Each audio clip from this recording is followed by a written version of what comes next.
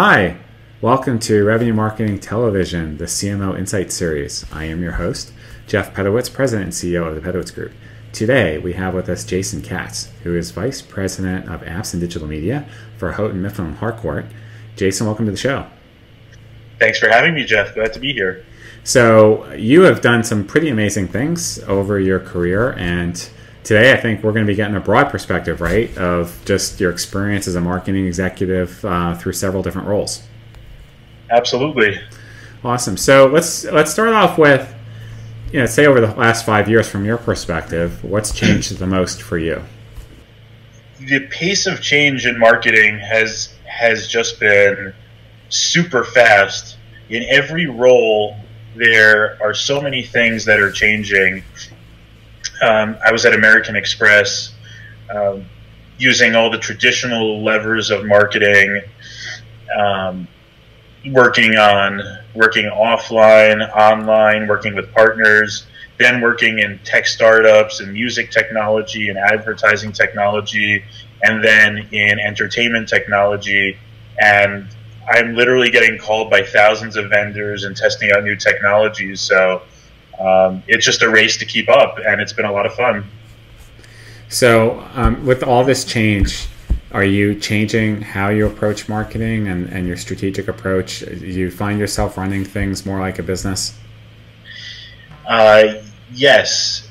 There's no choice but to run it like a business. I'm constantly measuring ROI and prioritizing resources. Every situation is different. For example, when I'm working on OTT streaming services, I am always thinking about like Quello Concerts or Curious World, an app for kids around Curious George. I have to think about which of the 15 different OTT streaming platforms, which conversion funnel I need to prioritize. So it's not just web anymore. It's not just mobile. Am I focusing on Xbox and PlayStation? Or am I focusing on Roku or Apple TV? There are so many choices to be made. And then, for example, in B2B marketing at HookLogic, which was acquired by Criteo, what's the right white paper that I need to write to really truly engage my audience? I always have to evaluate what's working and what's not and be ready to change. And then secondly, there's always the question about, is there a product market fit? Is the product that I have created a good fit for the customers that I want to reach? Now in marketing, there's a question of, am I using the right media and approach to reach the audience that I need to reach? And the amount of techniques that are available to help me answer that question are proliferating. Between marketing automation and artificial intelligence, I can now choose the right day, time, channel, and media almost turnkey, whereas in the past I had to do resource-intensive efforts like marketing mix analysis or A/B testing. It's really exciting. That's great. So tell me a little bit about the people you've been working with, managing, hiring over these last few years. Are you looking for different skill sets now? Are you organizing your teams any differently? Yes. I need nimble teams. I'd say before I answer the question about how I shape the teams, I first think about how I structure the teams. So the first thing is every project or experiment that I work on has to have huge revenue potential. Everything needs to tie into revenue. There's no time or resource to waste, especially in the startup world where you got to move really quickly. So every team member needs to have those types of projects. And I usually try to do a balance of projects that are in their comfort zone as well as stretch projects.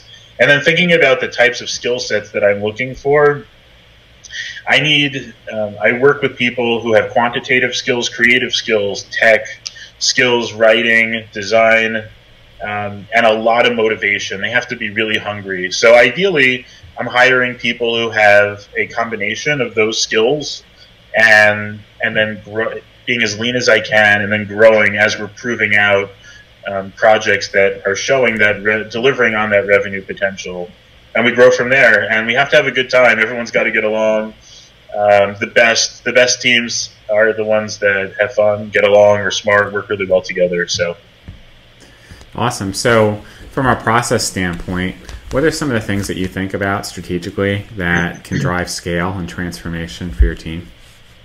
It really comes down to teamwork. So there's a movement in marketing right now where some departments are actually calling themselves growth groups instead of marketing groups. And growth groups, the origin of that concept is around breaking down silos. So in order to do effective marketing, you can't just work on your own. You need to work across product and technology.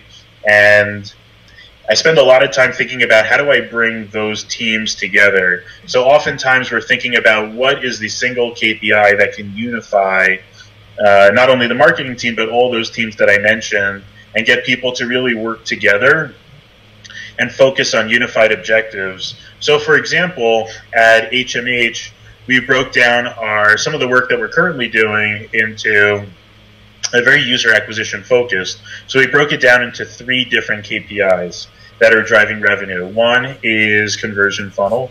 Second is paid acquisition. And third is non-paid acquisition. So we as a team said we have to move conversion, and what can we move the quickest? What's in our control? So as a joint leadership team, we made the decision to work collectively on email and do a sprint.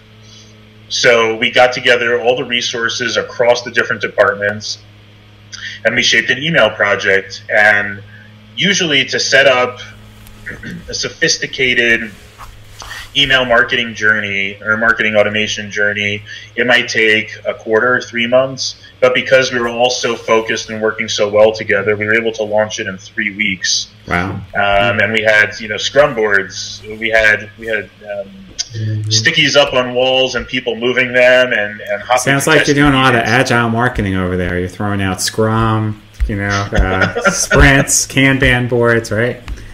So. Yeah, I didn't want to use some of the jargon, but yeah, we took some of the development, the rhythm of the development teams, and we brought it into marketing, and it really got people to up their game, and it added a level of excitement to the project, and the emails look great. I mean, it's so exciting to launch something like that. So we'll see if it continues, the agile marketing thing, but it was very effective in this project.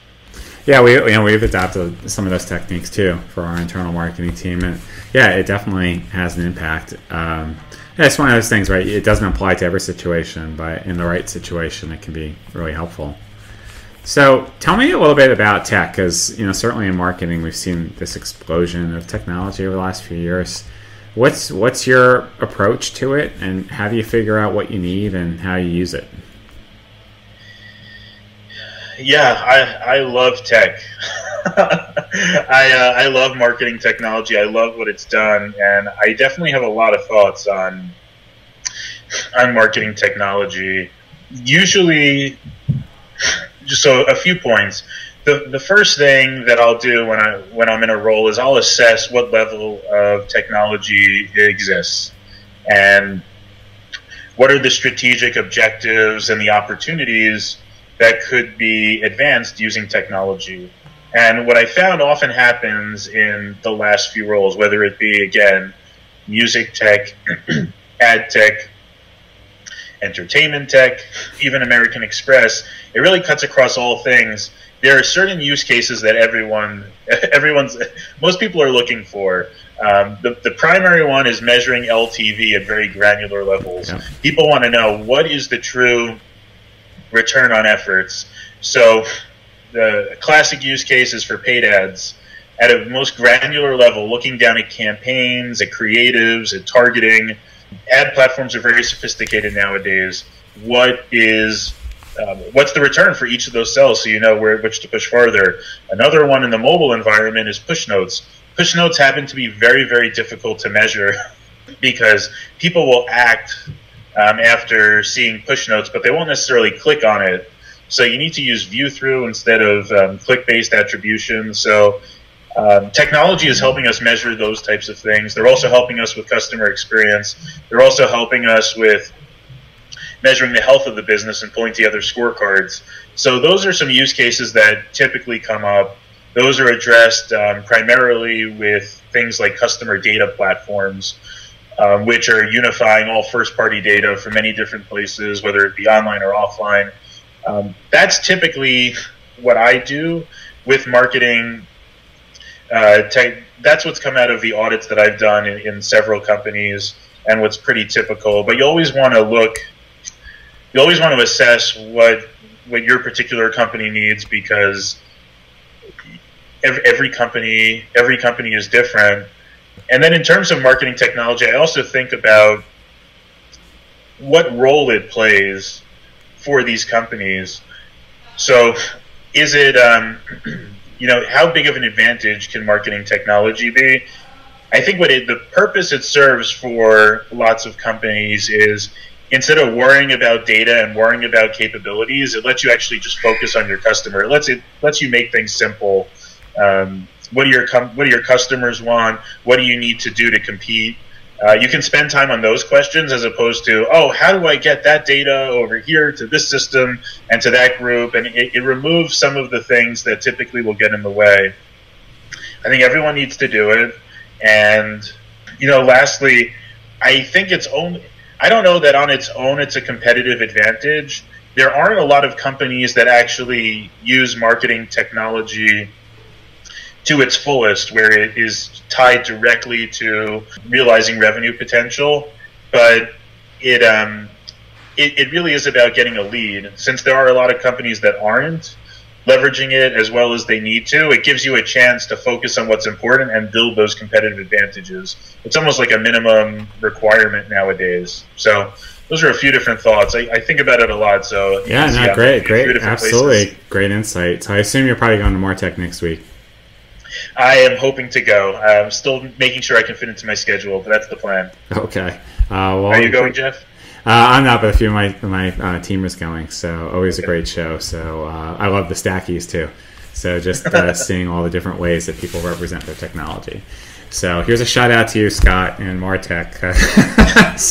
So tell me a little bit about your approach to the customer and the life cycle. I'm interested in how you organize your marketing activities. Is it very much top of the funnel acquisition, or are you doing full life cycle marketing? And if so, how do you determine the percentage and the breakdown? Yeah, so that, again, it depends on the maturity of the business. If it's a young business, like, for example, when I work with a really early startup, I spend time thinking about what's the brand story, what message do I want to get to the customer, and what does the conversion funnel look like? We probably have to optimize it many times if it's very early on. If I'm later on in the maturity of the business, then I'll spend more time on demand gen or user acquisition and getting more people into the funnel. So it really depends. And then just looking at some of the recent companies at Quello, I'd say one of the themes that I'll look at is always giving customers a reason to come back and engage with the brand, because everyone's always very busy. So at Quello Concerts, we added new concerts regularly. So you're always coming back for what's the latest concert that was concert video that was added. For HMH Curious World, Curious George, we added new games, videos, and books regularly. Many of which were originals, many of which featured Curious George. So there's a lot of messaging is always interesting when you're talking about that series, by the way. We have I don't know if we have all of them, but we have many of them. So, Curious George. Oh, okay, there we go. Yeah, Curious George, he is a hero for kids. So and adults too, So let's not forget about the parents. That's right. Yeah, it's actually an interesting dynamic with parents and kids for the kids service. Because of COPPA regulations, it's pretty strict on when you can communicate with customers. So we have to have very good moments for the parents, because we only get them for so long. And then there are rules around when you can communicate with customers. So kids.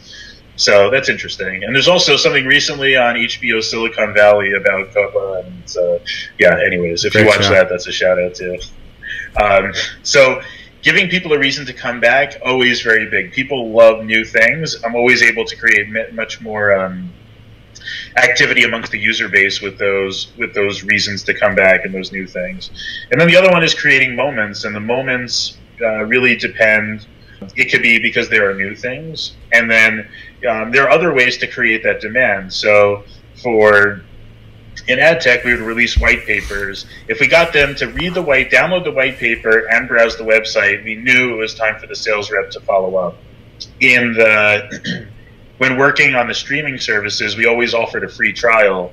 And after a user authorizes the free trial, we always want to ping them very often to use all the features of the service and get maximum value, so that they will let the service continue through the first actual payment date. And then looking later on in the life cycle, for customers who eventually choose not to renew and their service cancels, we would run free preview weekends where they can watch all the content of the service as if they were a paying subscriber again, and they can sort of tap back into the magic that they experienced when they originally signed up for the service, and see what they were missing, so maybe they would sign up again. And that happened to work really well. That tactic worked really well for cable companies. I remember many years ago, a lot of the premium channels would get me to sign up from those free preview weekends, and it's an interesting application now for streaming services over the top, which is beating cable up pretty well, that those tactics can work in a different way. So I throw a lot of things at the customers, and again, it really just depends on where in the life cycle they are and where the biggest revenue opportunity is. It's awesome, Jason. I mean, you have so much great insight. I love how you have metrics and everything that you're doing. We're out of time for today, but I don't know, we might have to set up round 2. So thank you so much for being on the show. Appreciate your contributions, and we'll definitely talk to you again soon. Sounds great, Jeff. Thanks so much. You bet. Thank you.